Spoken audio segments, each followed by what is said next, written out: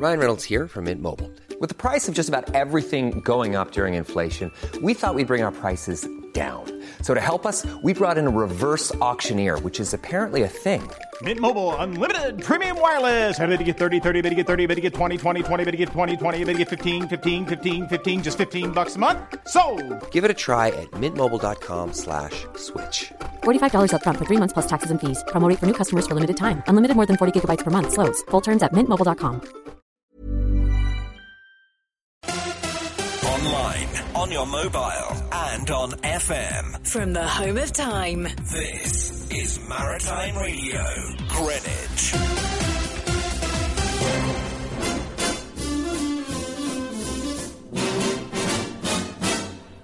When the red robin comes bobbing along,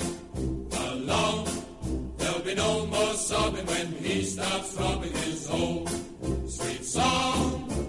Wake up, you sleepyhead, get up, get out of bed, cheer up, the sun is red, live, love, laugh and be happy.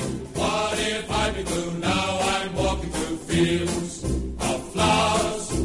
Rain may glisten, but still I listen for us and ours. I'm just a kid again, doing what I did again, singing a song. When the red robin comes bobbing along.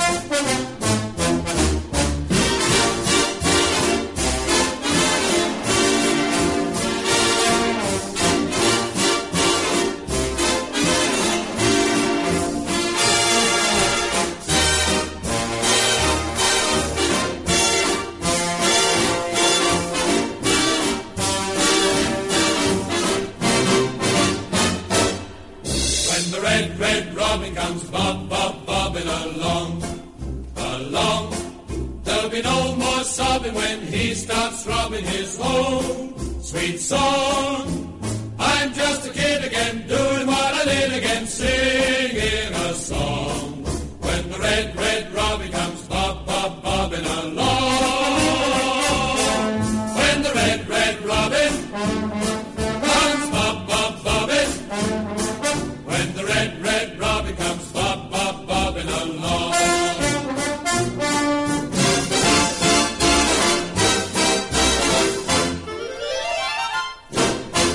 Charlton slayed, Russell buried, and Roger Johnson sent some fans home sniffing back the tears. The worst part is that we've still got another 45 of those to sit through this season. Welcome back to Charlton Live.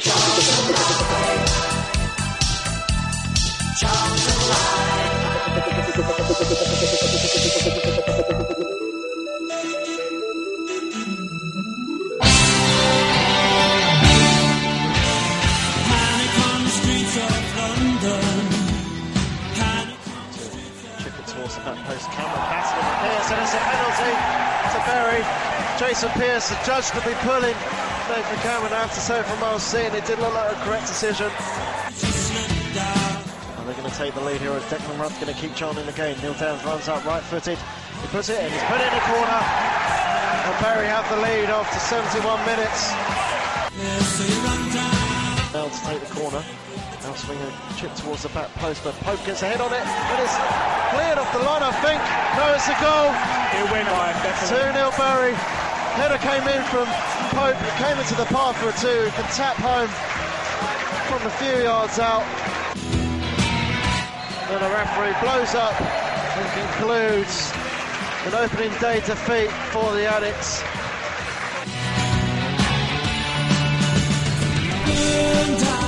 So, time to panic yet? Hey, good evening and welcome to Charlton Live here on Maritime Radio. My name is Louis Mendes. I am your host for this evening as we look back at yesterday's disappointing opening day defeat at Bury. Joining me here in the studio at the Valley are Nathan Muller. How you doing, Nathan? Yeah, living the dream still. Excellent stuff, excellent stuff. And joining the pair of us, Lewis Catt. How you doing, Lewis? Oh, fantastic, Louis. Fantastic. Between us, I think we've all had a terrible couple of days, haven't we? With your car breaking down, you forget having to pay an extra 50 quid for your train. Yeah. Me having to watch Charlton. It wasn't been great. On tonight's show, we will discuss the goings on at Gig Lane yesterday afternoon. We're going to hear from Russell Slade. We're going to discuss the hoo-ha surrounding Roger Johnson's alleged actions at full time. We're also going to dissect a card statement released to Charlton Live this evening. We'll hear from some Addicts fans that I interviewed before yesterday's game, and of course we're going to hear from you guys. You can email us studio@charltonlive.co.uk, or you can tweet us at Charlton Live. There's a thread on the Charlton Live forum where you can contact us as well. Let's get straight down to it, guys. Nathan, that was a difficult game to watch yesterday. Yeah, business as usual. I don't really know where to start, really. I'm trying to, cling on to some sort of chance that we had, or some sort of positive sort of message. But yeah, no, it's pretty dire yesterday. There was sort of glimpses in the start of the second half, but yeah, we were undone by lapse of concentration and slightly defending on set pieces again. It's sort of deja vu, really. But yeah, I think I could ramble all day, really, with my concerns. I mean, Lewis, was that the sort of performance you were expecting when you went to Gigg Lane yesterday? I mean, sadly, a little bit, yeah. It's hard, isn't it, to be optimistic at the moment about Charlton. I mean, we know the squad's not where it needs to be, and you look at some of the players that they had in there. I mean, fair enough, Foley's been with the side for most of pre-season, but we only made him a permanent fixture on Friday. So 5 months. For 5 months. Anyway. Well, yeah, that's something. We've got to cling on. It's a transfer. We got to take it. That's something we can talk about in the next few minutes. Anyway, but the lineup itself, when we looked at it, there were 7 debutants in there. I think it was sort of like a standout was the fact that it wasn't Ademola Lookman starting. I mean, he's not had a summer break. I think I was told he's had 4 days off this summer because he's been away with the England under-19s. But do you think he should be starting, or do you think it's wise that we try and protect the young player? I mean, that has been an issue, is that we not be protecting young players over the last couple of years. But all of a sudden, when we are, you kind of wish we weren't. Doesn't it? Yeah, I mean, to be fair, I understand why he's not starting. As you said, he's not really had a lot of rest, but that was on the thought that Harriet was still here. So obviously when Harriet's gone, and the thought of JJ, bless him, he's not a left midfielder anymore, but him trying to play out on that left hand side, it was never going to work against Bury or blimmin' Rams, Bottom United or whatever. It was never going to work. He's not a left midfielder now. So as soon as that was there, it made me feel a little bit uneasy. But I still think we have to protect him. It's a long season. He's still not had a full season professionally, so I still think we need to be a bit careful with him. I guess the obvious debutant to point out would starting at the back. Declan Rudd's been loaned in from Norwich City. I thought he looked quite. He actually looked quite well. He claimed some corners early on, didn't he?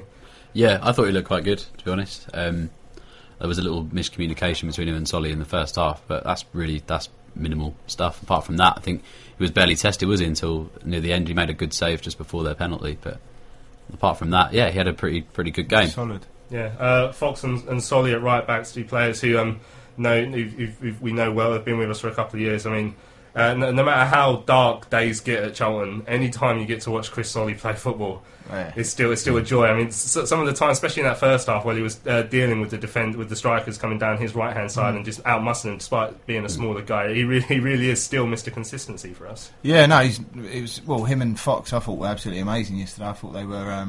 Fox got forward a few times and put a decent cross in the box. Solly was, like you said, he's just his normal self, and you can always rely on him, and he's the only one really who stood out massively for me. But Solly's different gravy, and he does the same every week, and that's why everyone loves him here, because he just does the same every week. The centre back pairing. I mean, obviously, we're going to have to talk about what's been said after the game, allegedly. But just in terms of general performance, I mean, Bury certainly came out well on top in that first half, and we were being put under pressure. But in terms of clear-cut chances, were we conceding many? Not really. But really. Jason Pearce gives away the penalty in the second half. But do you think it was all right other than that? Or? Yeah, I mean, to be fair, I think even Roger Johnson, apart from one sort of moment in the first half where he let it bounce, where there wasn't a communication between him, Pearce and Rudd, but Rudd's trained maybe 1 day, Pearce not so many more or whatever, so it's always going to happen. But I didn't think they were tested. I was saying to the guys I went with, Bury never really carved us open at all. We weren't.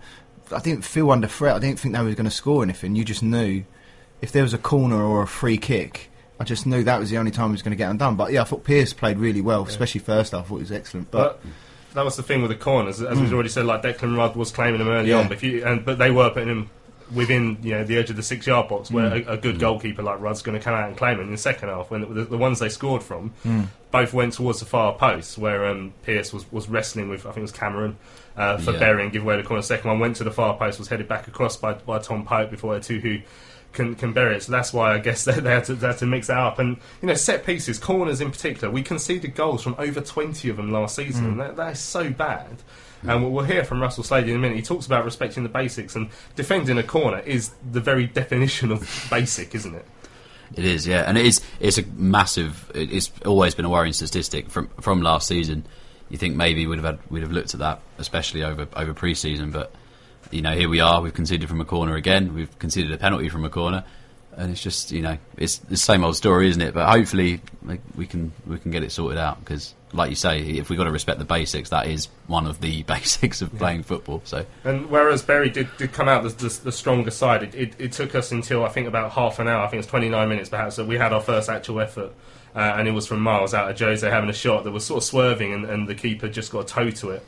Williams, the goalkeeper, but no matter what level of football you're at, if you're not going to be creating chances, then you're never going to win games, really. And that was the problem in the first half. We just did not come out at all. Yeah, no, I mean, for the away games, we've got to get used to that. We're going to have teams flying at us, because the home games, we need to expect a lot of teams to sit and literally defend for their lives. But, I mean, us going forward yesterday, we didn't have any nous whatsoever forward. We didn't seem like we had any plan whatsoever, apart from literally getting it to the byline and then knocking it forward, hoping the flick-ons from Novak, and it just wasn't working, and there was no plan B. Yeah, I mean, in that first half, I think until like around that half an hour mark, we saw a couple of bursts from Ricky Holmes on the right, who was our only midfielder with any pace yesterday.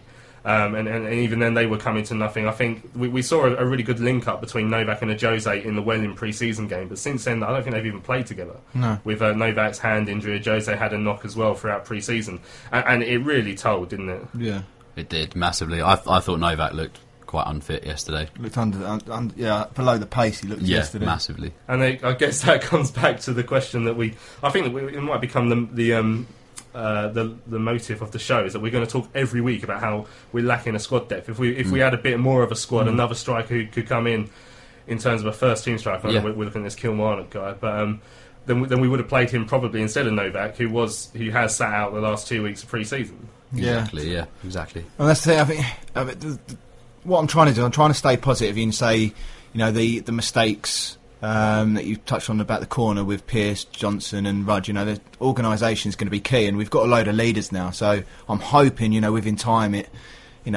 all comes together. But with the start we've had now, I know it's only one game, we haven't really got that time we need to gel quicker than probably in previous years. You probably have a little bit more time, because we've not really had a pre-season altogether.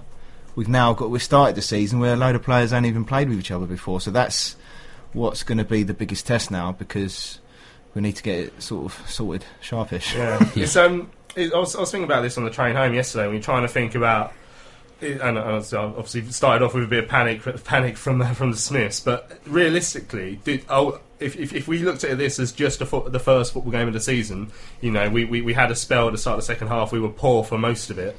It's not, if you look at who's lost this weekend, Newcastle have lost this weekend, Aston Villa have lost this weekend, big teams expected to do well have lost this weekend. If you look at it a one-off game, it's like, well, it's happened, it's going to take us, with our squad's coming late, it's going to take a time to gel. But with all the problems that we've had over the last couple of years, it does feel a bit more urgent, doesn't it? It does. And looking at it, I went with a couple of people yesterday, and they were saying they can't see it improving either. The way we played yesterday, it's sort of put a dampener on everything. We've come down to this level, and it goes back to what Nathan was saying about not having a proper pre-season. Is that it was said that we wanted to assemble a competitive squad. So Slade had them all a pre-season. He could take all of them out to Austria, get the bonding going, but that didn't happen. We had how many exits have we had? How many players have we had leave? I've lost count. 16, 17, something like that. And we've had a handful in. And that to me said, we looked yesterday it felt like a pre-season game. It looked like we were a team still in pre-season, and that Bury were prepared, and that was just the way it looked to me. Average age of the substitutes bench for the Addicts there, all of them academy players, was 19, which it says it all, really, doesn't it? Yeah, it's just ridiculous. It's ridiculous. Mad. Yeah. When you read down when you read down the team sheet and then you come to the bench, you are looking at them going, "Jesus, that is like a creche." But I did notice we didn't have one foreign player in our whole squad yesterday. Yeah. We had two. Well, you had a Welshman and an Irishman, and everyone else was English, which was I didn't know where Bar was. No one cares. Yeah. Start the second half. I mean, we do need to try and look for some positives out of yesterday's game. At the start of the second half, we did start coming out. Ricky Holmes involved in it all, really, for us. Down the right hand side, a couple of I think he had a cross the ball across the face of the goal, beat the keeper at the near post, and it seemed, from where we were seeing, it seemed to come off the bar or the post. Or something. From where you were sitting, you probably had a better view.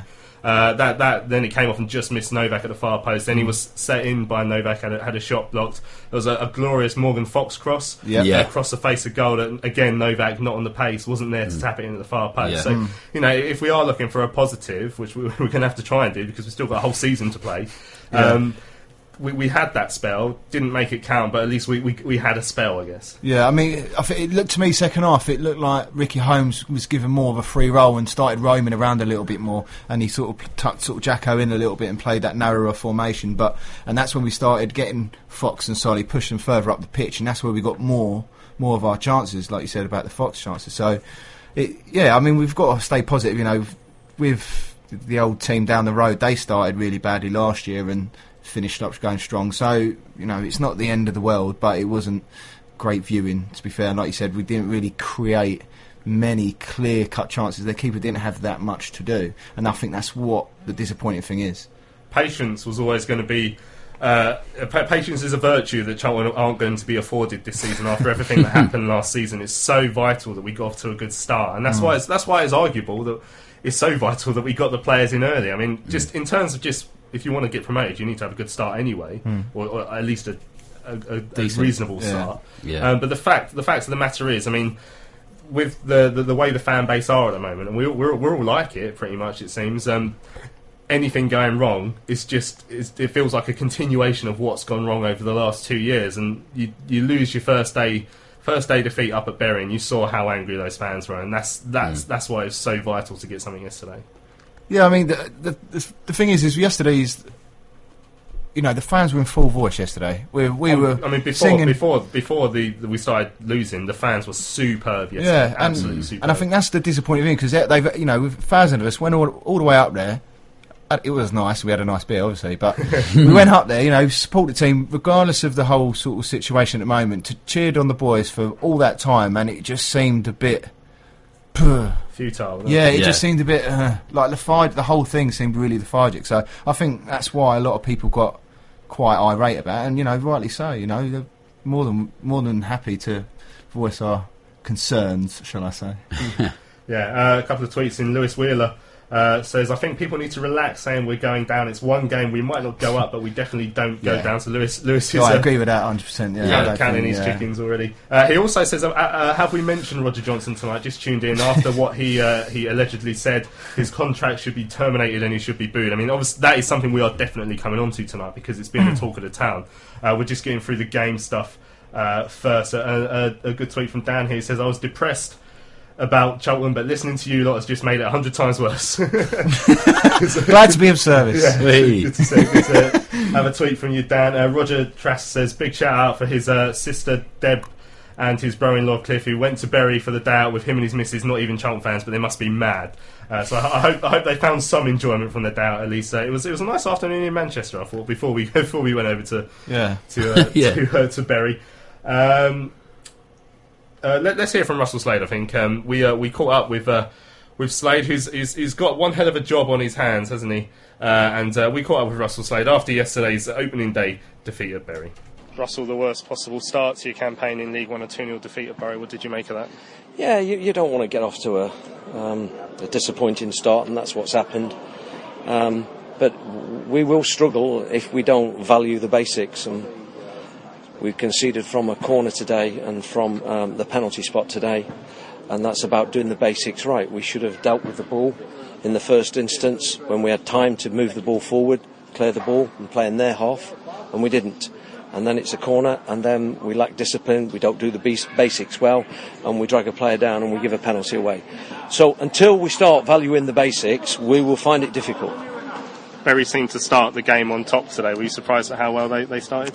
No, not really. They're the home team. This is League One. This is what it's like. And in terms of a physical contest, it was not pretty in the first half at times. It was a lot of aerial battles, and they were winning a lot of those at times.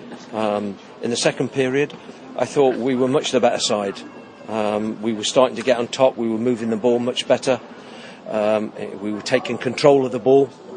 Okay, not too many opportunities, though Ricky had a chance we brought off a save from the keeper, but we were getting on top at the stage when, as I say, we didn't value the basics and we killed ourselves, shot ourselves in the foot a little bit. Any qualms with the penalty given? No, not at all. No, not at all. I could see it from where I was standing. I haven't seen it again since, but it was a clear penalty and there was no arguments from my player. There was an average age on the bench today of just under 20. Do you think that shows perhaps there still is that lack of depth in the squad? Well, look, there is a period of transition here. We still want to add to the group. There's gone on record saying that even before a ball was kicked, and we need to do that, and I'm sure we will in the next few days, the next week. We'll be very hopeful of a new face or two. We saw plenty of fan unrest at the Valley last season. How important is it that your team can win the fans over as soon as possible? Yeah, well, as I said to you, it wasn't a classic performance by all means. I understand that, but we should have walked away from this football match today with at least a share of the spoils. If we'd have valued the basics and would have done that properly, then that's exactly what would have been the outcome today. Russell, when you talk about new signings, can we expect any before Tuesday against Cheltenham? Possibly one, yeah. Can you shed any light into maybe the position or area? No, not at this stage. No, it's quite delicate, really. So I don't want to say too much about it. But hopefully we can do a little bit of business before Tuesday. How far into that deal is that? Yeah, no, we're a long way. We're a long way down the line. So we will be very, confident that we can do that. And talking about Tuesday game against Cheltenham, what are you looking for your side to improve the most from today's game? Well, I think I've made that point quite clear that we saw it was going to be very physical first 10 or 15 minutes and getting used to that League One. That's what it's like in League One, week in and week out, and then 10 minutes in the second half again. It's a battle. You've got to win your individual battles. We did that. And then we settled on the ball. We started moving the ball. They were starting to drop deeper and we're starting to get on top. But you have to continue to value the basics in whatever area of the pitch you're playing. And that's a concentration thing, that's a focus thing. And that's something that we've got to get better at. And with the side in mind for Tuesday, are you looking to continue with your strongest lineup, or is there an opportunity for a couple of the younger lads? Yeah, inevitably there'll probably be a few changes, but... we'll have a look. We'll have a look at the bodies. We'll see who's come through today, and have we got any problems? We'll look at that. We're in on Sunday. We're in tomorrow, so we'll sort that out, and then brush ourselves down, ready to go again on Tuesday.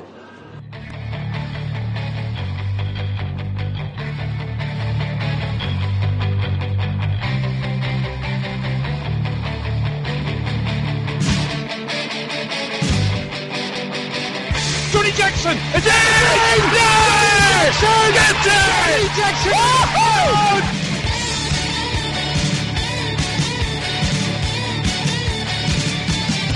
Charlton Live. Your favourite music and everything local. Your Maritime Radio. Carol, a heavy defeat at Burnley today. How do you sum that one up? We were good. Charlton Live. It's going to make me laugh every single week. So good. Every week. Welcome back to Charlton Live. We're discussing yesterday's defeat at Bury here on Maritime Radio. We've just heard from Russell Slater. He's hammering home about how we have to master the basics. Because interestingly, I think it was after the Warwick game, I asked him what he's made of performances, and he said, it looks like we've got the basics down now. So the fact that it's gone into an actual league game and they've just fallen apart at that last 25 minutes with those two corners, he must be fuming. Yeah, he's good. It's just one thing that I picked up on is that our passing in midfield was horrendous. I thought, between, I don't know, Foley and Crofts.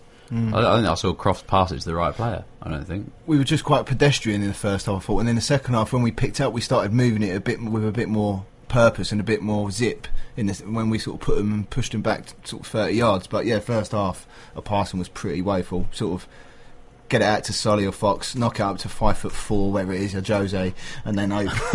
Or Novak when he could get over. And yeah, it just wasn't working yesterday on the floor, but. Yeah. What have you guys made of Slade so far? And those of you out there can tweet us as well. What you've made of Slade so far at Charlton Live. I like him. I think he's doing what he can, and he's trying to get some more players in. I think he tries and plays it the right way, and he's a good motivator and a good coach. So I hear. But I like him. I think I'm not got any problems with Slade whatsoever so far. I liked it. His press conference last Thursday. But yeah, he says it as it is, and I think that's what we all want. We want just a bit of honesty and a bit of someone who says it as it is. Yeah, I like him. He wears his heart on his sleeve, doesn't he? And like Nathan was saying, we touched on the press conference that he had last week. He's honest. He's open. I sat for the 2 friendly games that were here at the Valley. I sat right near the dugout, so I just wanted to see what he was about. And it's all positive stuff. Like he is a motivator, and he wants to get the best out of people. But he needs the time. He's going to need bodies. Players, he needs the players. Talked about it in the interview yesterday. Josh McGuinness is the Kilmarnock striker that we understand is the one who he was talking about, hoping to try and get over the line. And I was told they were even hoping to get him in on Friday to try and get him in the squad for Saturday, but couldn't quite get it done in time.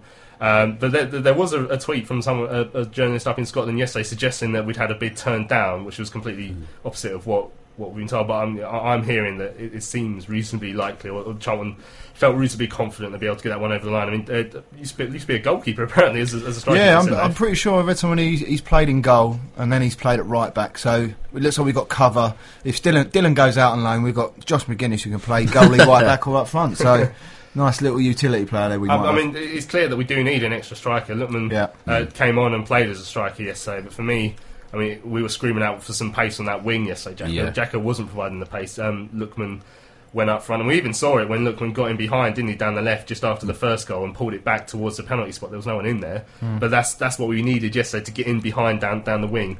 So we are missing that striker, and Jose needs a strike partner. The only time he was getting the ball really yesterday was long balls over the top. Yeah, I mean, as well as another striker who gets in the box, I think we do need. I mean, even if we get another winger in, I think if Holmes or another winger gets injured, I mean, what have we got then? So I still think it's like, so a guy was saying on the train yesterday, this summer it's just saying we take one step forward and then 15 steps back, and then it's just we're so short on numbers now and competition for places. It's like you said earlier, the bench yesterday was like a crash. But we need those there, but you need to bleed them in gradually, not sort of throw them straight in, because it won't work. It's like we said, wouldn't it? Harriet would have absolutely walked that yesterday. Harriet field day yesterday. Screaming out for Callum Harriet. There was a point yesterday where Jacko, we were on a break, Jacko got the ball on the left-hand side, and we know Jacko's limitations in terms of pace. We do. He's much better suited to playing in the middle. And Jacko got the ball on the left and just had to stop, because there's no way he was out. And I said to turned to the person to my left and said, "Oh, if only Callum was there." And he said, "Well, he probably would have ran it into the car park, but still, at least he would have been nearer the goal." Yeah, he would have run it down the wing, which would have been an important thing. Gatesy tweets in, "No real competition for places. Yeah. Team will always be lacking an edge. No change. Roland Duchâtelet thinks you can compete with 16 players and with kids." Mike Tyson, London Init Geezer, says Slade got it wrong yesterday, big time, not starting. Lookman was criminal, playing Jackson on the wing. Yeah, maybe 5 seasons ago. I mean, so that's the thing. We were discussing, there's got to be a balance between protecting young players, because we've seen what happens even when Joe Gomez came in. He wasn't playing every game, he was coming in and out. We saw what was happening with Carlan last year, even what happened with Morgan Fox throughout the last year when he's down on confidence. There's got to be a balance between resting the youth players, especially one who's not had a summer break, but also finding that perfect balance between he has to he's our best player. He's our most creative player. He was the one who you felt was going to make a difference if and when he'd come on. Yeah, I mean, I said it earlier. I wouldn't have started Addy if Harriet was here, but when Harriet went, I would have had to start him, just like you said, for the balance of the team, because we looked so imbalanced in the first half. we just didn't really know what we was doing. I know Jacko didn't seem very comfortable there, and when he's running down the wing, he's not going to skim a player and then do what Eddie does. But yeah, again, I didn't want to start him, but from the cards we were dealt before the game, well, you would have had to, really. You didn't really have no other choice apart from Jacko. Roger says, guys, Russell is a man who looks let down to me. He may be sacked if we lose Tuesday. I don't believe that. No. My sister missed the shout-out. Oh, well, hopefully you've heard this one there. The talk of the town yesterday. I'm as soon as this show's over, I'm going down the tattoo parlour to get the word alleged tattooed across my forehead, just so they know that I'm saying the word alleged, because... But a lot of people have allegedly heard this thing. At full time yesterday, understandably, the fans, as we've already said, they were ready. If we got off to a bad start this season, of course they're going to turn because of everything that's happened over the last couple of years.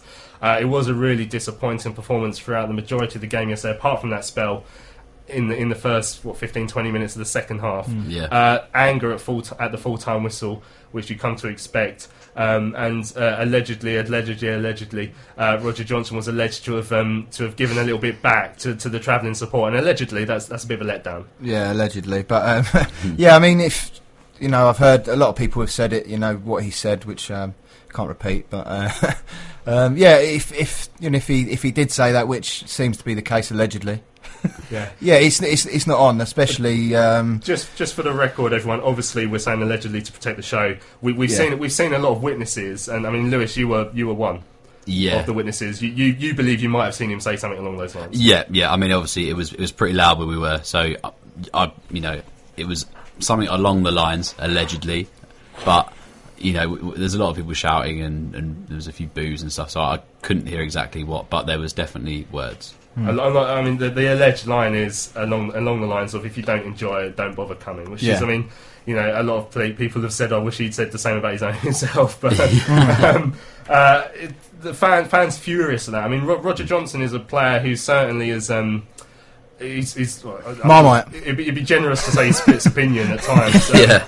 It's ironic actually, because anyone who saw him playing throughout pre-season when the crowds are really low, which will be the same throughout the season to be fair, but you can hear him shouting. He really is quite sweary, but he is he's an organiser. He organises the defence. The problem I think Charlton fans had is that sometimes he can't organise his own legs. Yeah, and mistakes are there, and performance-wise yesterday, like I say. Apart from the two, when it got to the two set pieces, that's where we let ourselves down. There wasn't many clear-cut chances. It was all free kicks and long shots. So you say the defenders, Pearce and Rojo and Solly and Fox, were keeping them at bay. But even if it is what we'd call an average performance from him, but to give any level of abuse back to fans who have been put through the mill over the last couple of years, it's not the done thing, is it? Yeah, no, I mean, we said it earlier, he didn't have a bad game. He wasn't singled out for any abuse from what I was hearing. So, the fans gave their opinion of the game, which, everyone's more than entitled to do. And as a professional, you should be a bit more professional. I know I used that word twice, but you should be a bit more, professional about the way you go about it. And you do that to fans, bearing in mind that over 1,000 of them, which was a quarter of the attendance yesterday. That was a stunning amount of travelling fans. To go up there, it's not down the road, 2.5 hours on the way to Manchester, then another 45 minutes or whatever it is on the tram. To be disrespectful like that isn't on, and if it is true, and hopefully, he can come out and say sorry or something, because it's just not on, and it's just it's a bit bang out of order. Seeing a lot of people calling for Johnson to be sacked, or for at least for someone to have a word with him. I think the more likely thing is Jackson have a word with him or someone like that. One of the calmer heads in the dressing room who understands things. I don't think you're ever going to see a player sacked for that when it is. Even though a lot of people said they've seen it, which I'm inclined to believe them, because I heard the same quote out of 3 separate people who don't know each other. At the same time, unless someone's there filming it with a mobile phone, the club are going to struggle to sack someone over that. Exactly, it's just unacceptable. I mean, he's an experienced professional. He's been in the game a long time. He's been at a lot of clubs. He's always sort of. There's been a bit of controversy that's followed him at a few clubs, isn't there? I know he's not very popular amongst Wolves fans. He's not very popular amongst West Ham. I saw a Wolves fan tweet yesterday saying if a Charlton fan laid him out, he'd never have to buy a beer in Wolverhampton again. Yeah, very, very sad. I mean, general, we've already said we thought the fans were pretty good yesterday in terms of support. Do you think those levels of anger at full time that they were to be expected, really, weren't they? Yeah, I mean, the performance was rubbish, you know, and I've always Overall, said, I've always said people are more than entitled to view and give their opinions. The only thing I've always said publicly, which I don't agree with, is individually booing people like we did with Simon and Morgan last year. I don't agree with that. But if you wanted to boo a team, because you know, I don't do it personally, but you know, that's down to them. But yeah, I thought the fans, we were absolutely brilliant yesterday. We sung one song for about 10 minutes, which was actually hilarious. Then I had the bagpipe player in front of me. Which talk me through this bagpipe player, because I got a video about 20 minutes before kick-off of a bagpipe player outside, and then I was told he got in. Yeah, so basically he came down the front and he was playing Valley Floyd Road on these, Mulligantyre, wherever it is, on these bagpipes, and he's come in front, sitting down, singing. What's the relevance of the bagpipes? I don't know, and he had a kilt on and everything. He had the full works. Come in, done these bits now and again, and a couple of people gave a few requests of songs and that, but he didn't know those ones. At the start, it was wicked. When he came in at the start, it was awesome. Yeah, it was after a while, it was by the end of it, we were getting a bit bored with it. I felt like I was in there. I was just about to go and get some haggis and stuff, but yeah, it was funny. Some fans who come down from Dundee or from somewhere in Scotland for our northern away games. I remember seeing them at Carlisle a couple of times. So I'm assuming it was something to do with them. Yeah. Well, that might just be stereotyping. Yeah, we had one on. We had a fan over from America. I can't remember his name now. Forgive me, but yeah, he was on the tram. He flew over from America to watch it, and he seemed to be lingering around the bagpipe player all day. So it looks like he had a good time. But yeah, it was random, but it was funny for a while, and then there was the odd note that sort of made me. A couple of bum notes, yeah. A couple of tweets in. James Madison says, "I like Slade, but if we have any success, it will be in spite of the owners and not because of him."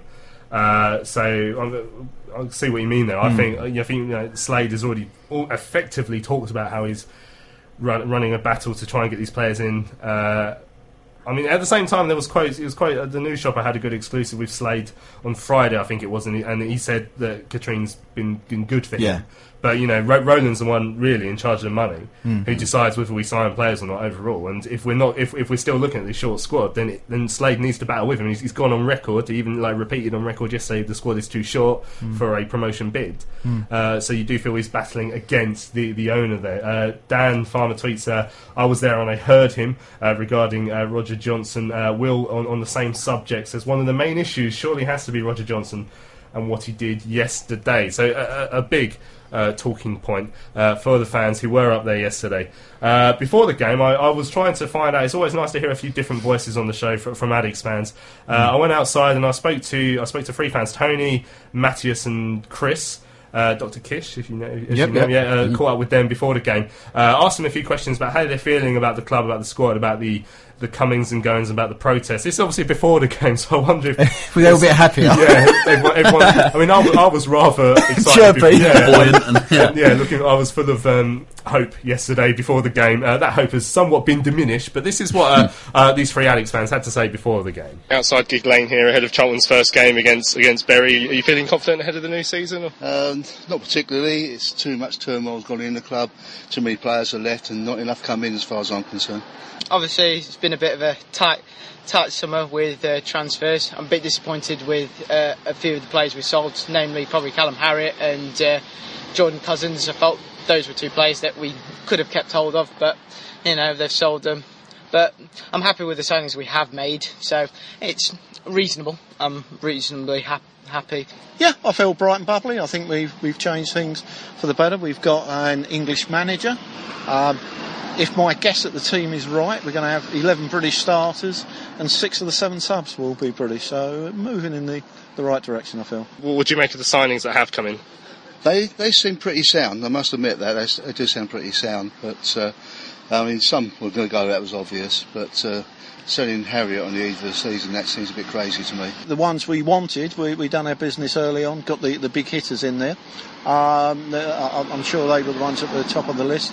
And they are players who will do well at this level, in my opinion. I think Slade's brief is to get us out this division, and I think he's building the team to do just that.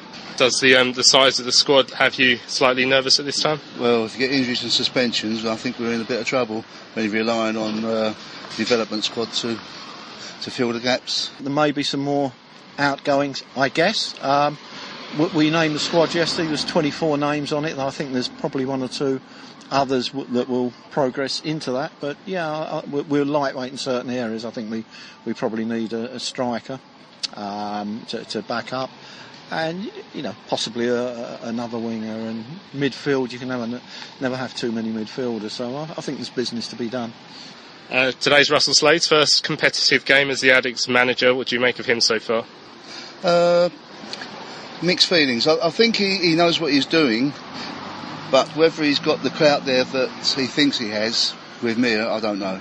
Yeah, good appointment. I think it was needed after the other managers, but my hope is for Russell that he gets time. So I think if he's sacked in January, I think it will be a very, very disappointment for the club. But yeah, generally happy with Russell Slade as the manager. Yeah, I spoke to him at Welling. Terrific, down-to-earth guy. Ideally, what you want, talkable, approachable. I think he's a bit of a disciplinarian, reasoning about his fine systems. But just what the club needs at the moment, I would suggest. We saw a lot of protests at the Valley last season. Do you see that continuing this year? I hope they don't do it. I'm glad that they've announced that they wouldn't protest at the start, but I'd certainly like to see more protests outside the ground rather than inside the Valley itself. I think that's okay. No, I think all the protests are absolutely justified, and if things don't go too well at the start of this season, I can see them kicking off again.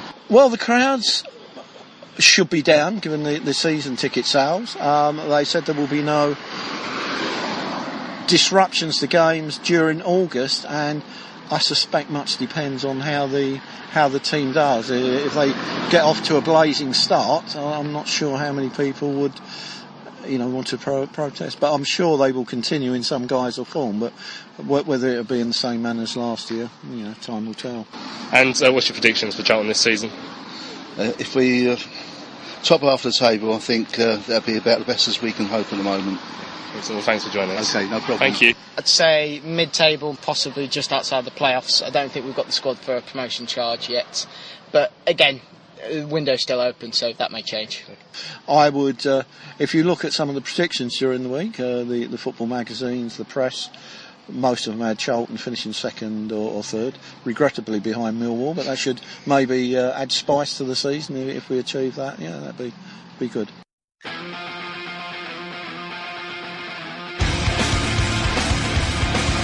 What do you think about a shot? No, he tees up Lookman into the penalty area, and there's number 4! Ademola Lookman back in the team, back on the pitch, and back on the score sheet.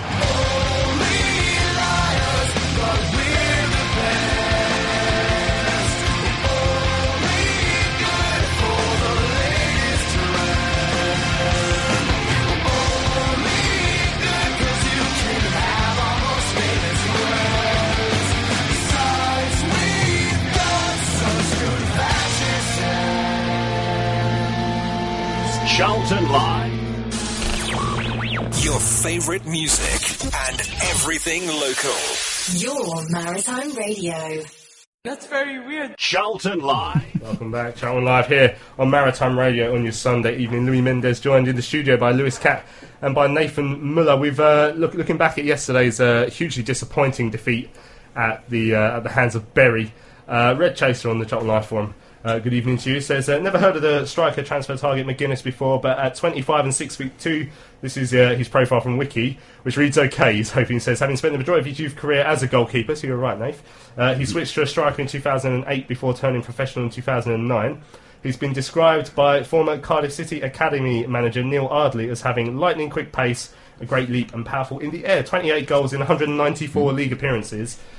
Equals 1 in just over 6, and not prolific but worth a punt as a target man. And you're guessing if we are to bring in that player, you think that Jose and Novak are our front two. So you'd probably be back up to Novak by the sounds of it. I mean, Novak's goal record's better than your average hold-up player, isn't it? But yeah, I think McGuinness is going to be more one of those hustle and bustle players. I don't think these away games on a Tuesday against Oldham or something he's going to be good at, bringing others into play. I don't think he's going to come in and give us 20 goals a season, but it gives Russell another dimension, another way that we can play a plan B, if you like, which we didn't have yesterday. So, yeah, I mean, it's another body, so as long as he's got a bit of but something about him, and he's going to come in and fight for the cause. And we'll wait and see.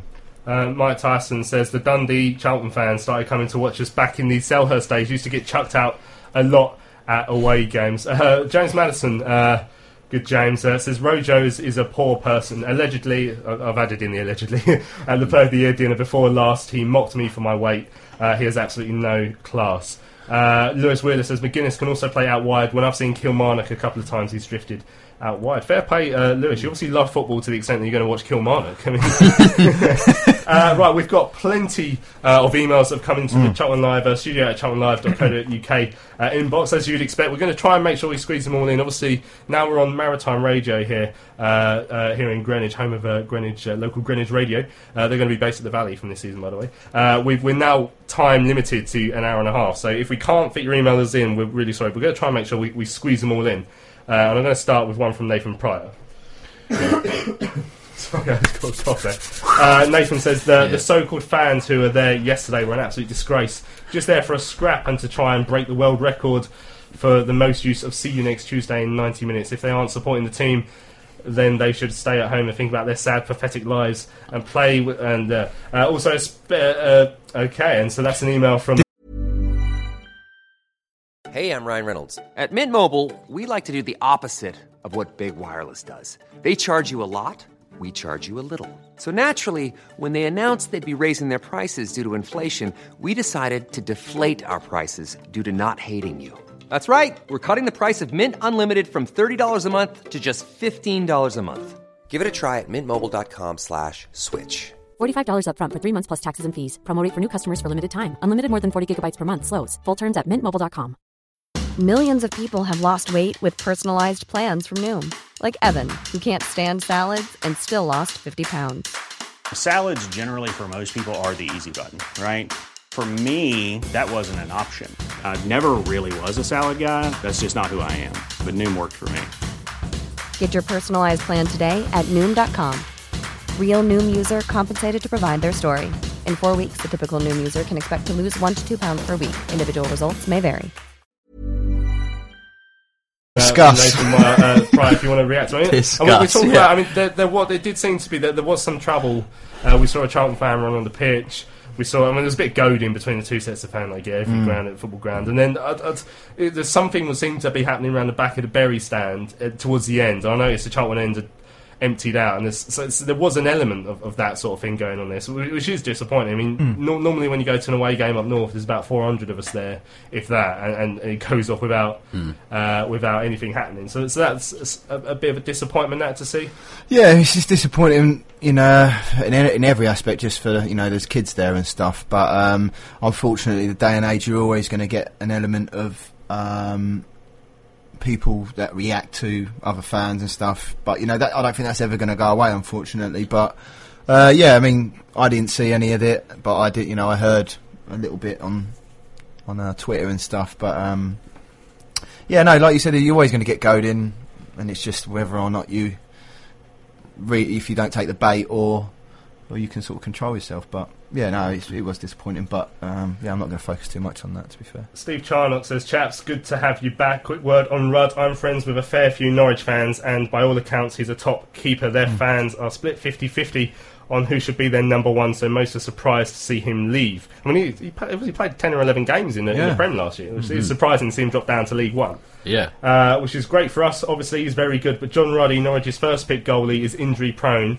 We have to prepare ourselves for the chance Rod will be called back prematurely. Let's hope Dylan's able to step up if so. See, the only thing I don't know is with long-term loans what the rules are on call it back, because it seems to have changed again this year, so I'm not really sure what the rules are. Norwich signed Paul Jones from Portsmouth after they you right there, mate? Yeah, keep going. No, they signed Paul Jones once Rudd went, so they have got 3 keepers there now, so I'll be very, very surprised, or it will take something extravagant for him to be called back. 3 keepers, they showing off. So they've got Ruddy, McGovern or something, McGivern, the Northern Irish guy. dude. Yeah, and they Yeah. signed Paul Jones on a free from Portsmouth. So, I mean, it would take something drastic for him to call Rudd back. But Yeah. Steve carries on. That said, I do seem to recall Rudd making a few boo-boos last season, so he's not the finished article as yet. I mean, he's 24, isn't he? So he's So does Joe Hart, though, still doesn't he? maturing. Yeah, who as a doesn't goal- make a boo-boo, Still yeah. maturing as a goalkeeper. But if it takes a while to settle, let's hope people keep off his back. You have to wonder if Popey would have been inclined to consider staying were it not for the stick he got from some fans early on. I'm sure it's the fact that he got his wages timed by 6. He was there yesterday, wasn't he? Yeah, Popey was there. I mean, yesterday, Popey, I mean, when you see a player leaving, it's so frustrating. But just in this day and age, you just you know, it's football, it's money. Popey goes with my best wishes. He really improved as a Charlton keeper, and like I say, he showed his you know his respect for the club by turning up and sitting in the away end and having his photo taken with. You know, from my girlfriend for starters, and with other people as well. So he's obviously still fond of the club. Chris Davin says, "Right then, chaps, let's face it. We're in more of the doggy do than we were this time last season. Yesterday was complete and utter embarrassment. Slade set the team up not to lose. 3 old geezers in midfield, with one Jackson playing wide and the speedy, gifted Lookman watching on from the sidelines. So the only thing I will say is he set the team up to lose. I mean, we didn't have anyone else to play midfield. Yeah. Apart from Lookman, who, as we discussed, he hasn't had much of a break, and we're hoping he's going to become the starting left midfielder soon. Yeah. That's what I'm hoping anyway. He says, I've liked what I've heard from Slade up to now, but his performance was shocking. Cardiff fan says he's Mr. Safety First, no risk manager, and after the Bury game, have to agree. To cap it off, Roger Johnson's so not a Charlton-type personality, let alone the player ends the afternoon by allegedly swearing at one of our fans. I was at Bromley pre-season hearing him use every expletive at our young players, and now he turns on the fans, allegedly. The club are all eager to ban fans for minor misdemeanours. Surely now they should do us all a favour and sack him. Lastly, a pathetic decision to call off the the in-match protest at the Valley. Really, on what basis should we be upping the protest, not declaring a truce? God knows why Card are still wanting our money to do with what? I think they're quite open about that. If you tweet them, you can tell them what they've spent the money on. We're aspiring downwards towards Blackpool-esque. The club is still rotten. The Carr things was interesting because I think if you look at the start of the summer when we signed those 3 players, and if you look at things like the Facebook group, there's really anti-Card stuff on there because there's a lot of people who are out there who, shockingly it seems, don't want protests at all. They wanted Russell Slade to be given a fair chance, and you can see why Cardiff made that decision. I mean, don't forget when they made it was a bit earlier in the summer as well. They said they know that they'll lose a lot of support from floating fans who some, you know, believe it or not, will want to wipe the slate clean and see how we get on the pitch. I think yesterday's result completely lost a hell of a lot of goodwill for them, but you can understand why they've made that decision, and we have got a statement from Card to read out later on this evening to talk about a protest they are making. It's not an on-the-pitch protest, but they've got a protest in the build-up to the Northampton game, and I've been told they will be planning something else which will be announced on Saturday as well. But again, it won't be disruptive, but it'll be something around the Northampton game. I mean, do you understand their stance on that? I mean, would you guys have done it differently? No, I think it's good. It was a good idea to not protest as heavily and to give Russell a bit of a chance, sort of thing. I think that was quite decent, to be fair, because it's not really Russell's fault. But I mean, yeah, the peaceful ones and all the other stuff that they're planning on doing. You know, like I've always said, you know, people are more than entitled to do that, and you know, you've also got the other side of the spectrum where a lot of people just want to turn up and watch a game of football and don't want the protest. So I can understand both sides, but you know, as long as it's done amicably, you know, it's down to them. But I mean, yeah, I think it was nice that we're not doing anything heavy for the meantime. Anyway, I don't know how long that's going to last. We serve up many more of those sort of performances. Gatesy says we could sign 11 strikers, but if we can't supply to one of them, two of decent balls, it's pointless. Same as last year, no creative players. And that was, I mean, Ricky Holmes is going to be a creative player for us, and you can see that he was trying to get going yesterday. Lookman's going to be a creative player for us, but in the central midfield we weren't seeing it from Foley and Crofts yesterday, were we? No, not at all. I completely agree with what Gatesy said, actually, is that, you know, we've got a striker in there capable of scoring 24 goals in this division, and we can't use him properly at the moment. You can't put all that, the responsibility to create things on Holmes. I mean, he again, if he gets injured, like we've said, you're looking on Lookman, who is young, and putting that pressure on him. It's just, yeah, we're lacking. I mean, I know they've said off the air we could do with a box-to-box midfielder.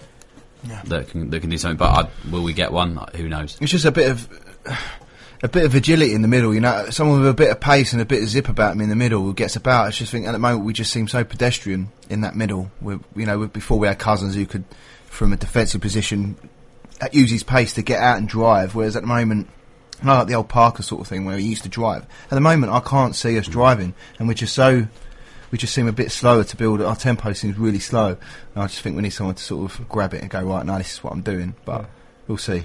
Email in from Robin Lisbon, who's sit-in protest after the Burnley game. Actually only finished in mid-July, so it's great to hear him. He says, he's alive then. Yeah, welcome back, guys. You're probably the only thing to look forward to this season. I love the show and hope it gives us all an out to vent out anger. I hope, like last year, you get the opportunity to air everything we throw at you, and we will. And every now and then we'll chuck in the word allegedly. He says it's the first game of the season, and I don't want to talk about football. Why? Because I happen to know RG's agenda, and the sooner every Charlton fan accepts we're being run down for a land grab, the better our chance of fighting it.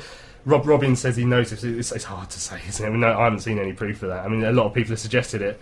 And Robin, if you've got proof of that, I'd love to see it. Meanwhile, some idiotic organisation thinks we have a CEO that deserves recognition for her total incompetence in helping destroy our club and its values. So watch out for news on that front. Robin's trying to tell me he thinks that the FA have given her some sort of role. Again, these are all at this stage we're going to say allegedly because I haven't seen any proof. Robin's if you could show me the proof, Robin, I'd love to see it. The FA have what? They put her on some board or something or other. Who's catching? According to Robin. I haven't seen it. But that's according to Robin. Allegedly, anyway. I haven't seen it. I haven't seen any proof of that. So Robin, please send me the proof because I need to see that. Card, he says, please just bring on the protest straight away and let's just focus on getting our club back. Nothing else matters.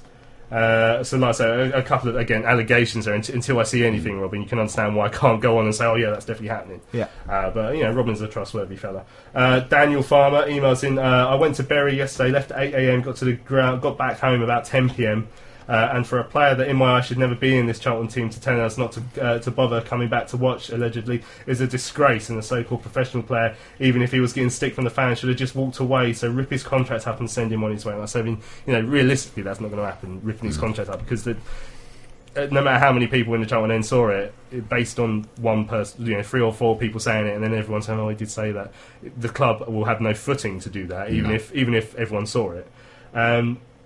As for the game, not good enough, no creative player, not a strong bench, no one to change the game from the bench, apart from Lookman, who we cannot depend on, way too young. Hope Slade gets a few in this week, or is steering towards doing a Blackpool. Thanks, guys. How many times are we going to say the word Blackpool this show? It's shocking, but that's how everyone feels them, and that's why, we talked about how important it is to turn around the mood of the fan base, to win them over. One defeat, and it's so toxic, as we already knew, and everyone is fearing this Blackpool situation, because that's the only way out. A lot of fans can see. It's the fear, It's the fear of us going down to sort of Blackpool's level. That's the fear, and we've seen that they're still struggling now, and I think that's why I think a lot of fans are really, voicing their opinions of it, because we shouldn't, Blackpool shouldn't be in that situation, and nor should we, and I think that's why we're all trying to get us out of this mess. But it's hard not to have a toxic atmosphere when people ain't happy, and that's something's got to give at some stage. And surely, anyway, something's got to give. The North on Charlton Live forum says, would rather have Carl Baker feeding a Jose and Lookman if we're going to bank on 30-year-olds. There's still some chat going on in our mentions on Twitter about the abuse of Rojo, alleged abuse. James Madison said KM would probably give Rojo a promotion for abusing the fans.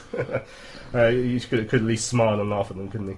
Andrew Wheaton says, I think yesterday's game shows exactly where we are. We're threadbare in terms of squad and low on confidence. When I saw the squad selection, I thought it was aimed at the owners. For Slade to pick 3 defensively minded midfielders and play one out wide, to my mind, was his attempt to tell the board we need more players. The rumour going around after the Warwick game, when we made a lot of change of formation, which is very rare to see apparently from Slade. Apparently he's a proper 2 banks of 4-man. We played 3-5-2 against Warwick. The story going around was, apparently, because I heard from a good source, apparently, Roland does have this stream, and apparently he was quite happy with what he saw on Tuesday against Ipswich.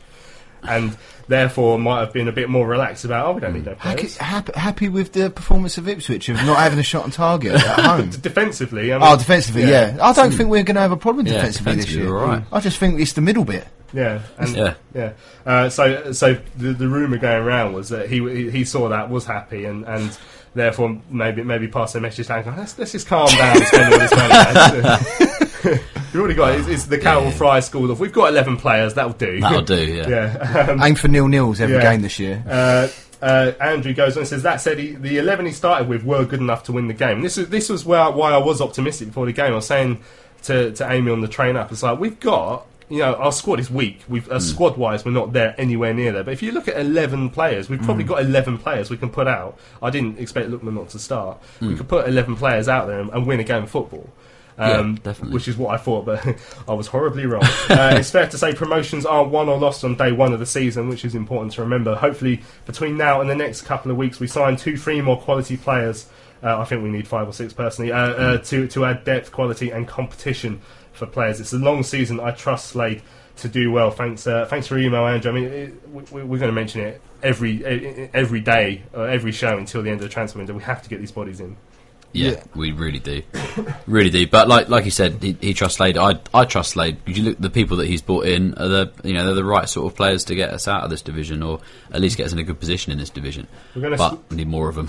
We're going to squeeze one more email in before 8 o'clock. Then we're going to talk about the cards statement before coming back to the email. So keep your tweets coming in.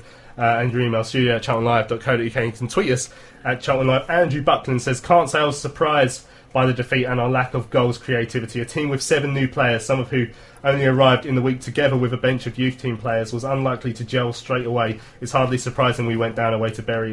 It was in places a makeshift team with a poor centre midfield who were always unlikely to make opportunities for the front men. Foley has barely played 20 games in the last 3 years, and as a defender, Crofts has been used as a cover player now for years, having amassed less than 80 games since 2012. Both are past their best, he says.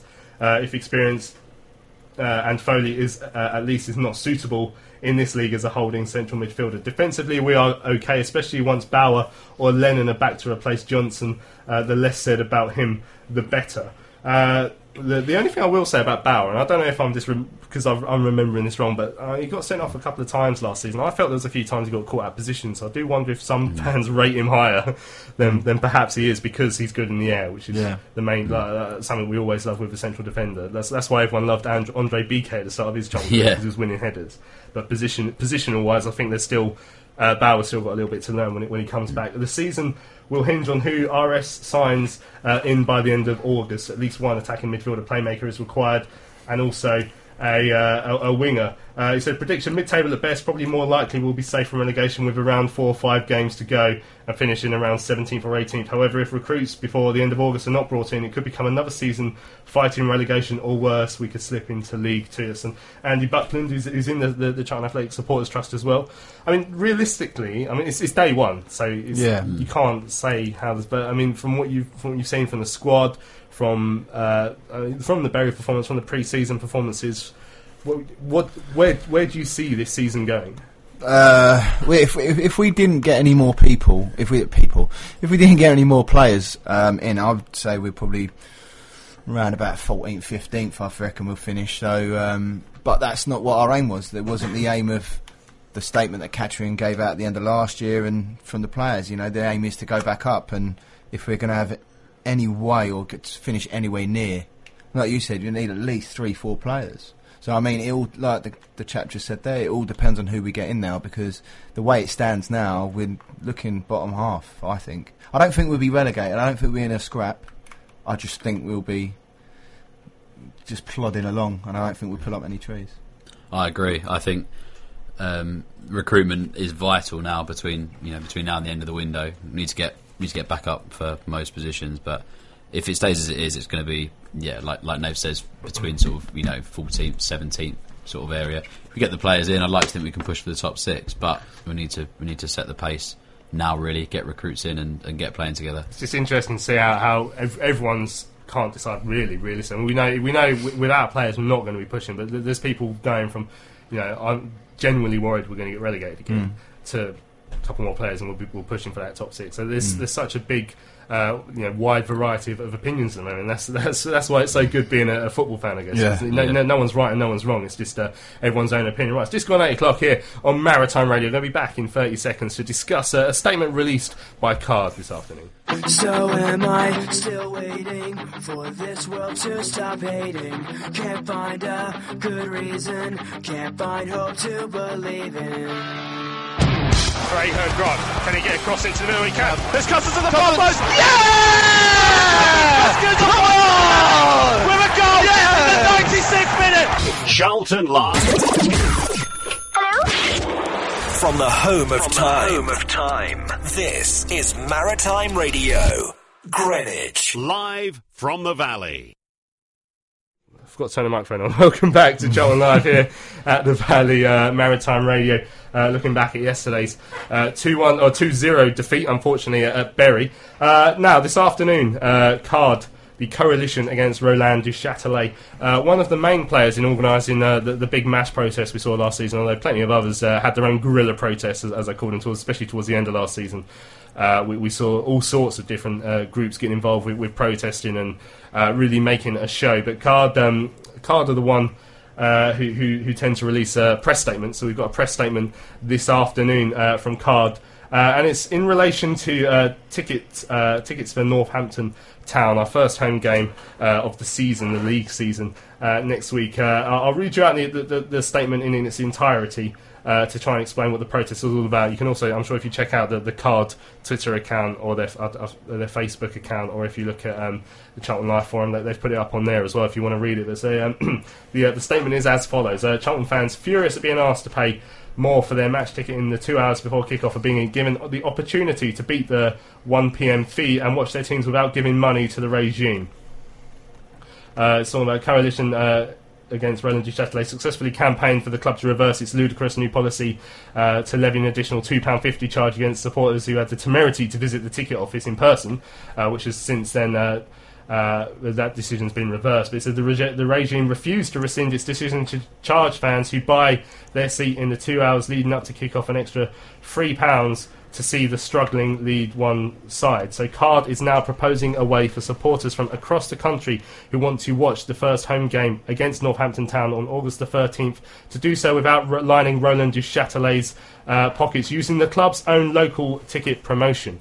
With the number of Valley season ticket holders having dropped by 45% over the summer in protest at unneeded relegation and the way Duchâtelet and Mayor are running Charlton, the club's management recently launched a series of measures to bolster the number of the fans in the stadium at the opening game. In addition to inviting people to apply for free tickets, if they register with the Charlton Athletic Community Trust in June, the club has offered free tickets to all those supporters who complained about its unannounced erection of a net in front of the North Stand at the last home game of the term. Finally, and more importantly, the club last week offered anyone who lived in SE7 the opportunity to claim up to 4 free tickets for the match against the Cobblers.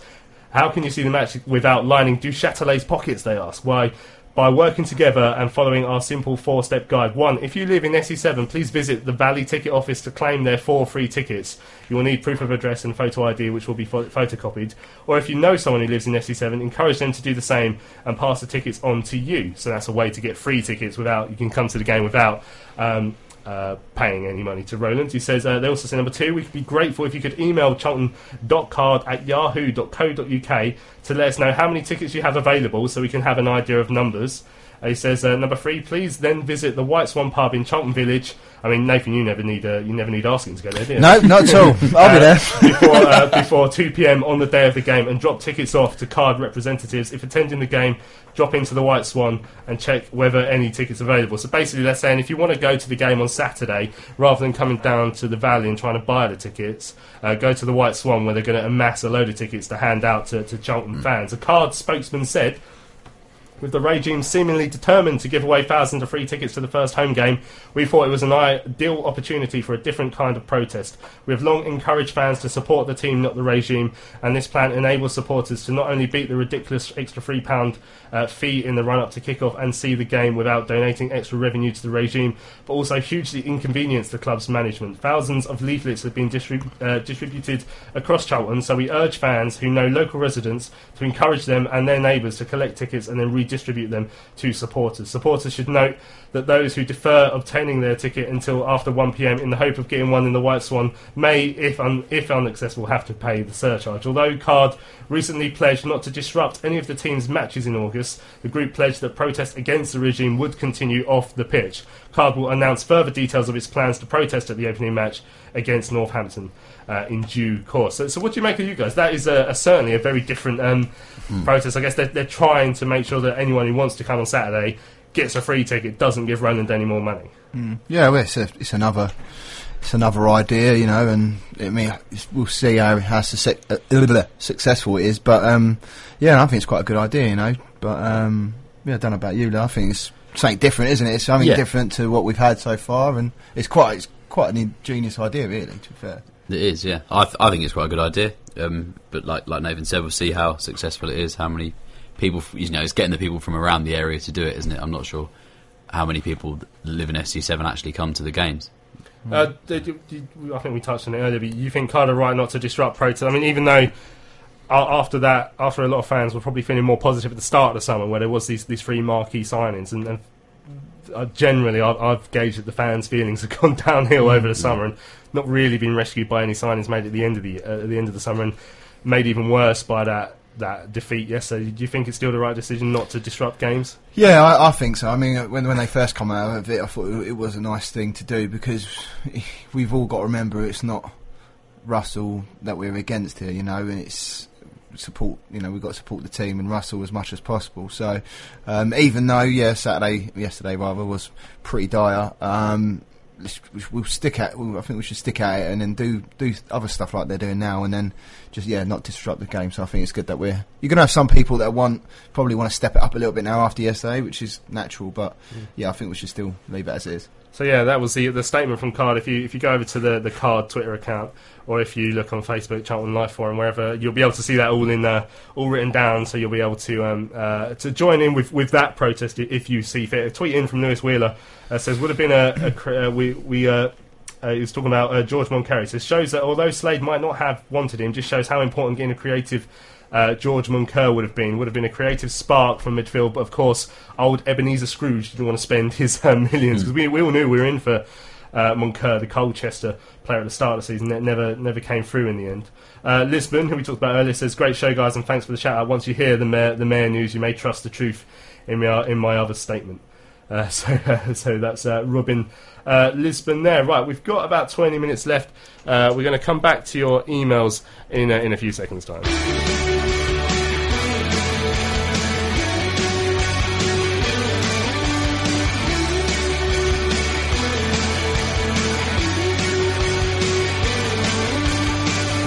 Cousins, lovely ball into the path of Goodmanson. Can he take his man on? He does. He's trying to be pulled back, but he's in the area. The ball across the Vinicale, and there's a goal. Charlton have the lead again. Super work, firstly from Henderson to roll it out to Cousins, who did a pinpoint pass into the path of Goodmanson, and instead of Goodmanson going on his own, a slide rule ball across the penalty area, picked out Vinicale, who buried his chance, and Charlton are 2-1 up. Charlton Live. Welcome back to Charlton Live here on Maritime Radio. It's a Sunday evening. Looking back, yesterday we lost 2-0 to Bury, unfortunately, our opening game of our League One season.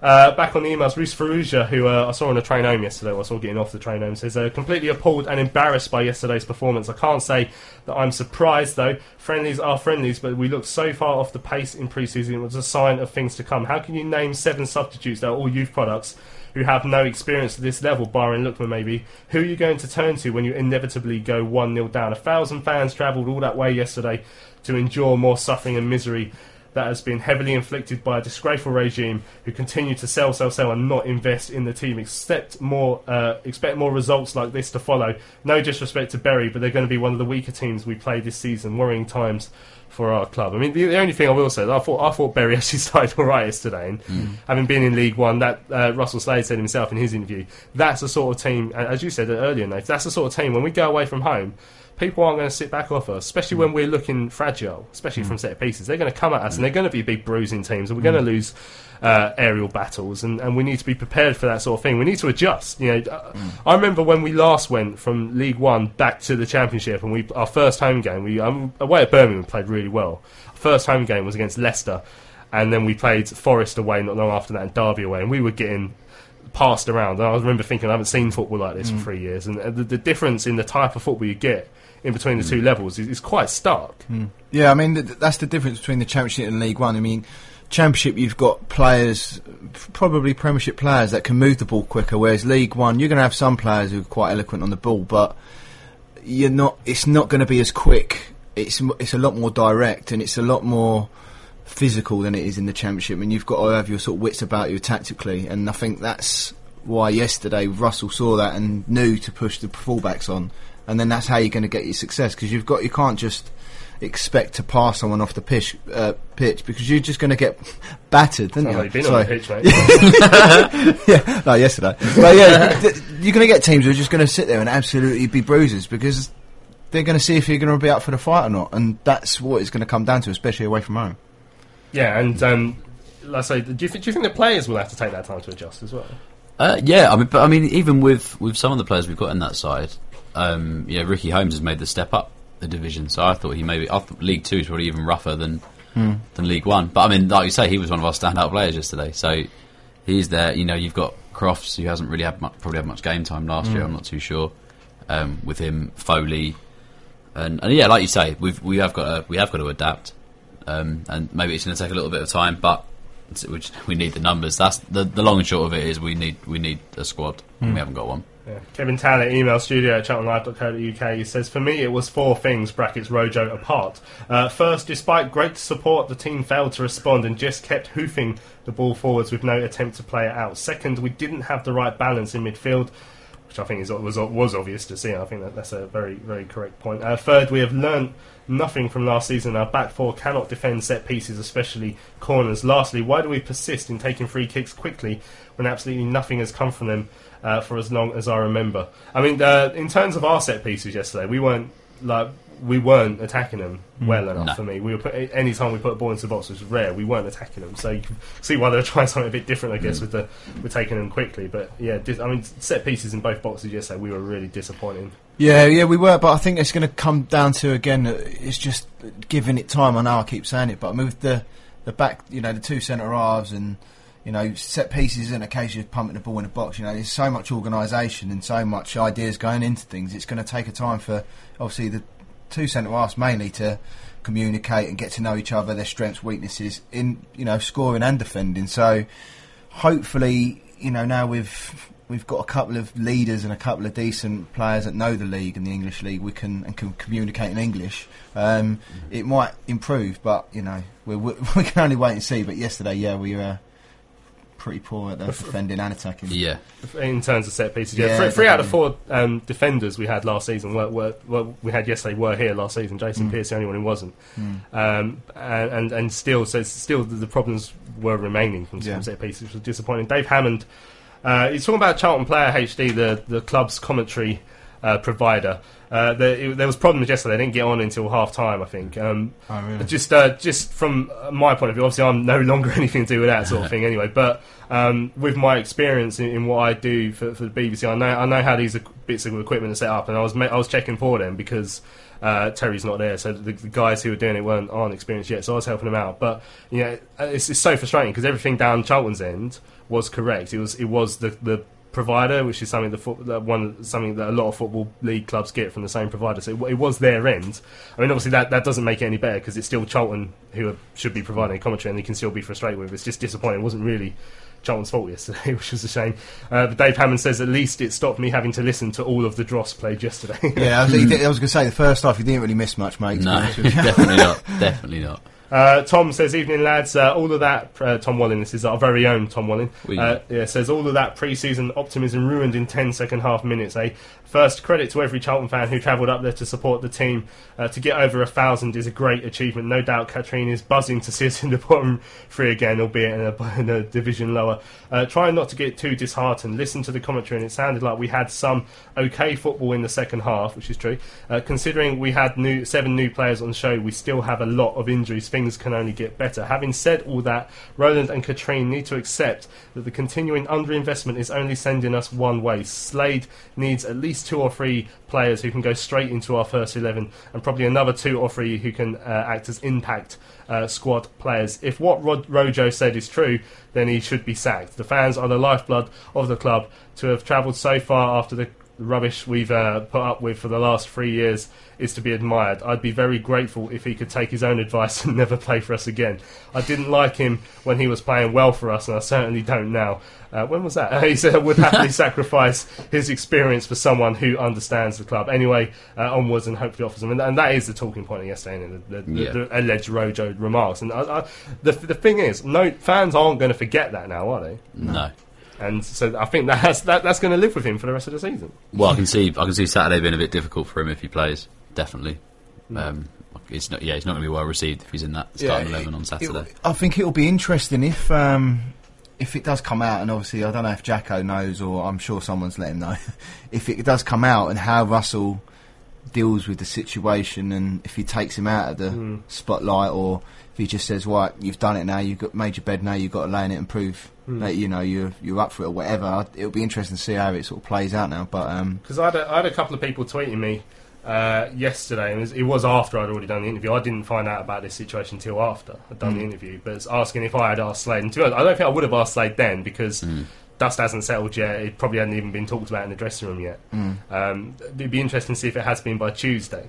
But yeah, if there is something to be handled, which by the sounds of it there is, allegedly, it'd be interesting to see how it is handled by Slade, by other squad members.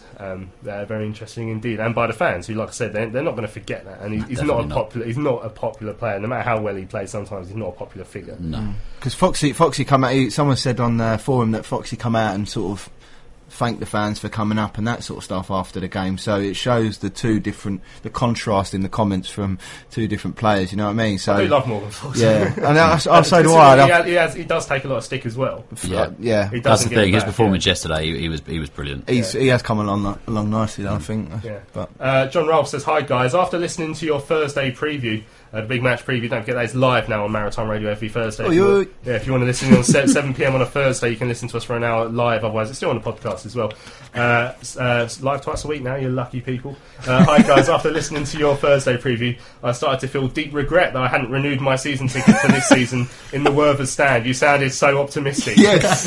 Bracket oops, compared to what I had been reading on the various forums. I nearly wilted and ran down to the Valley first thing on Monday to renew. Would they have been opened, he says. It's about a £15 fee or something. After what happened yesterday and subsequent reports, what a relief. Hope it improves for all our sakes. Here in the first 10 minutes tonight, you've changed your bloody tune from Thursday. It's true though. Pre-match optimism is something that, we're all fans here, and that's what we suffer from. Pre-match optimism. We'll be the same on Thursday. We'll do it again on Thursday. We'll be like, right, 3-0 this is it. Yeah. I mean, it only last year. It was a case of I was looking at that marquee, that starting 11, hoping that would be good enough, and it just turned out not to be, and that was the disappointing thing. But watching that game yesterday, I mean, that first half, I've described it on Twitter at half-time as bland. Yeah, it's so true. Yeah. It's like having spaghetti bolognese without the bolognese. It's just bland. Just spaghetti, basically. What did I say yesterday? A plain Nando's. Yeah, just like plain chicken. It was like watching a plain Nando's. It was like an austerity dinner. Bread. Just dry. It's like eating at an orphanage. Mark Newbury says, evening Louis and boys.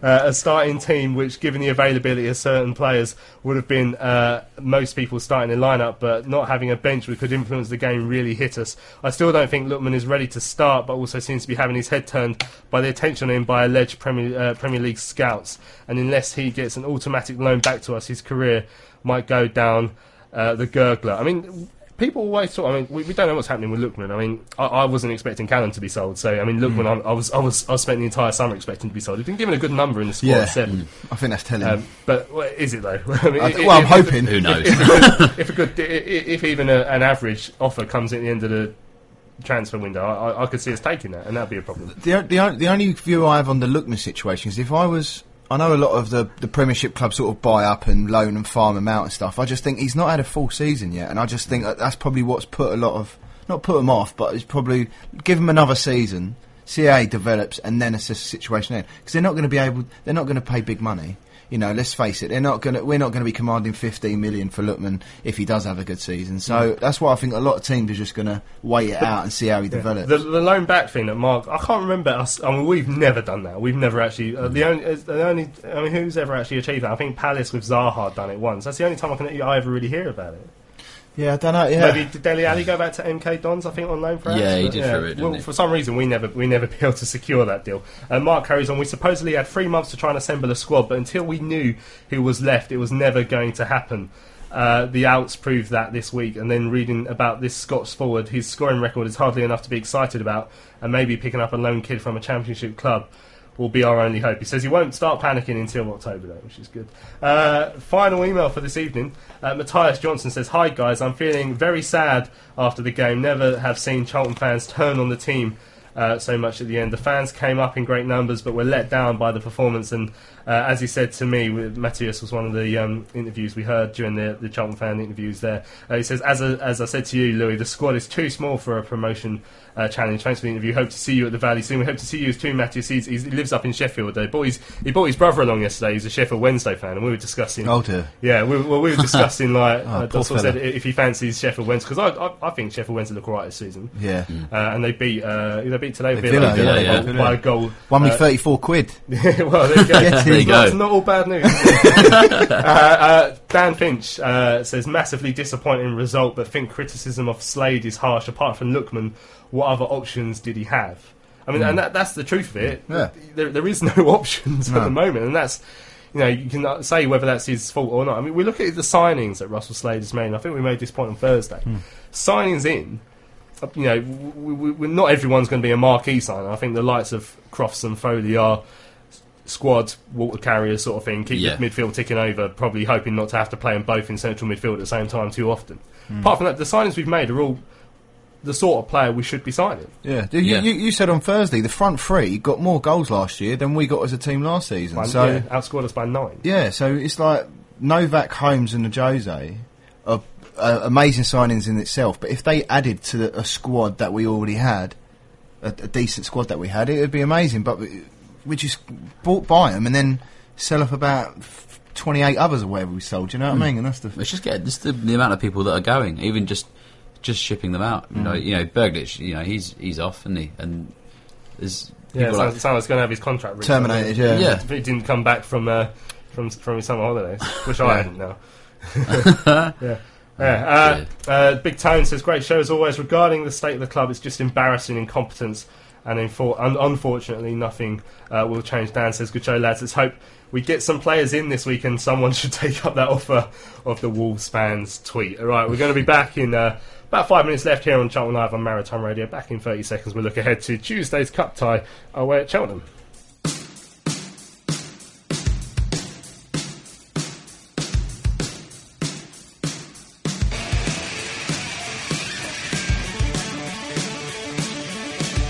Dennis is fed in, lovely touch, goes round his player, chips across the box. Jackson! Oh, yes! What a goal by Johnny Jackson!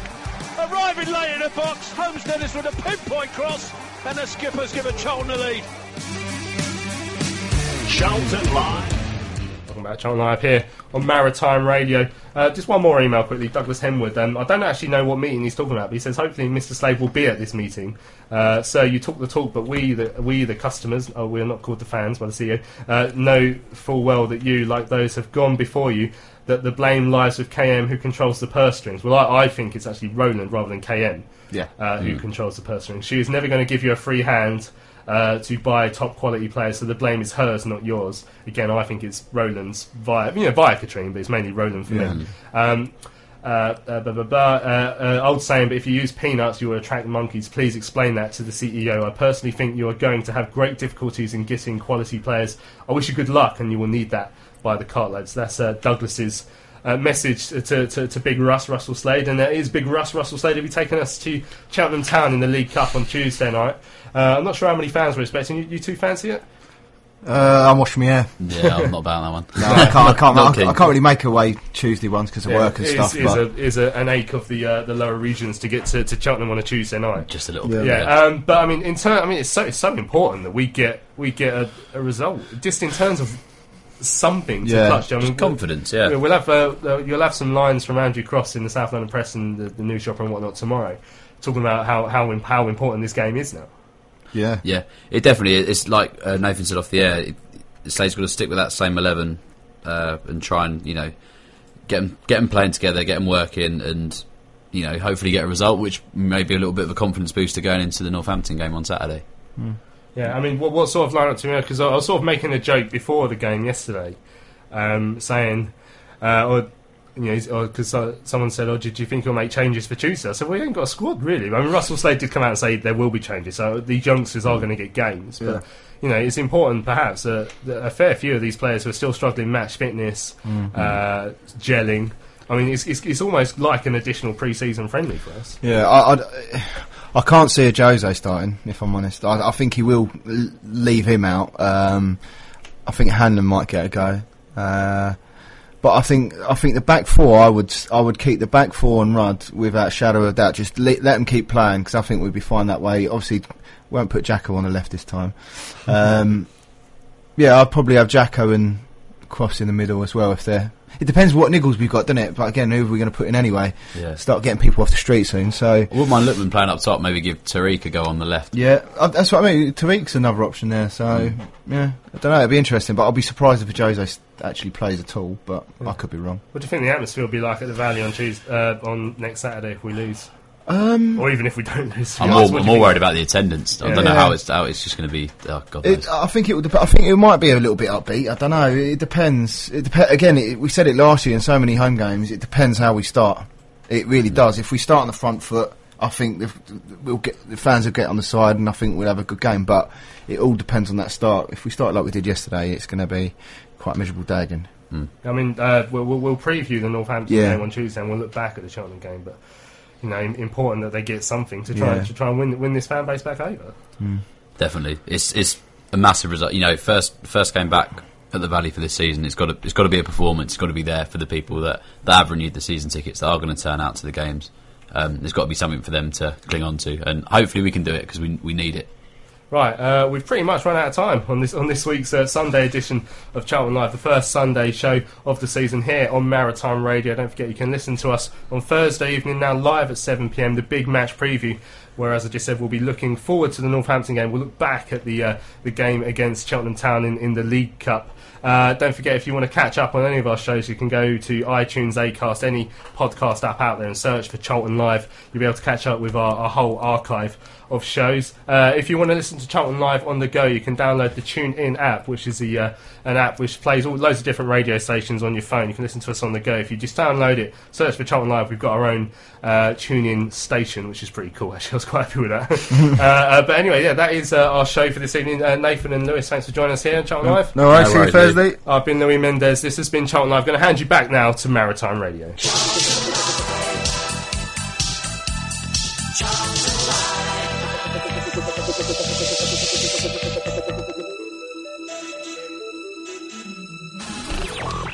Your favourite music and everything local. Your Maritime Radio.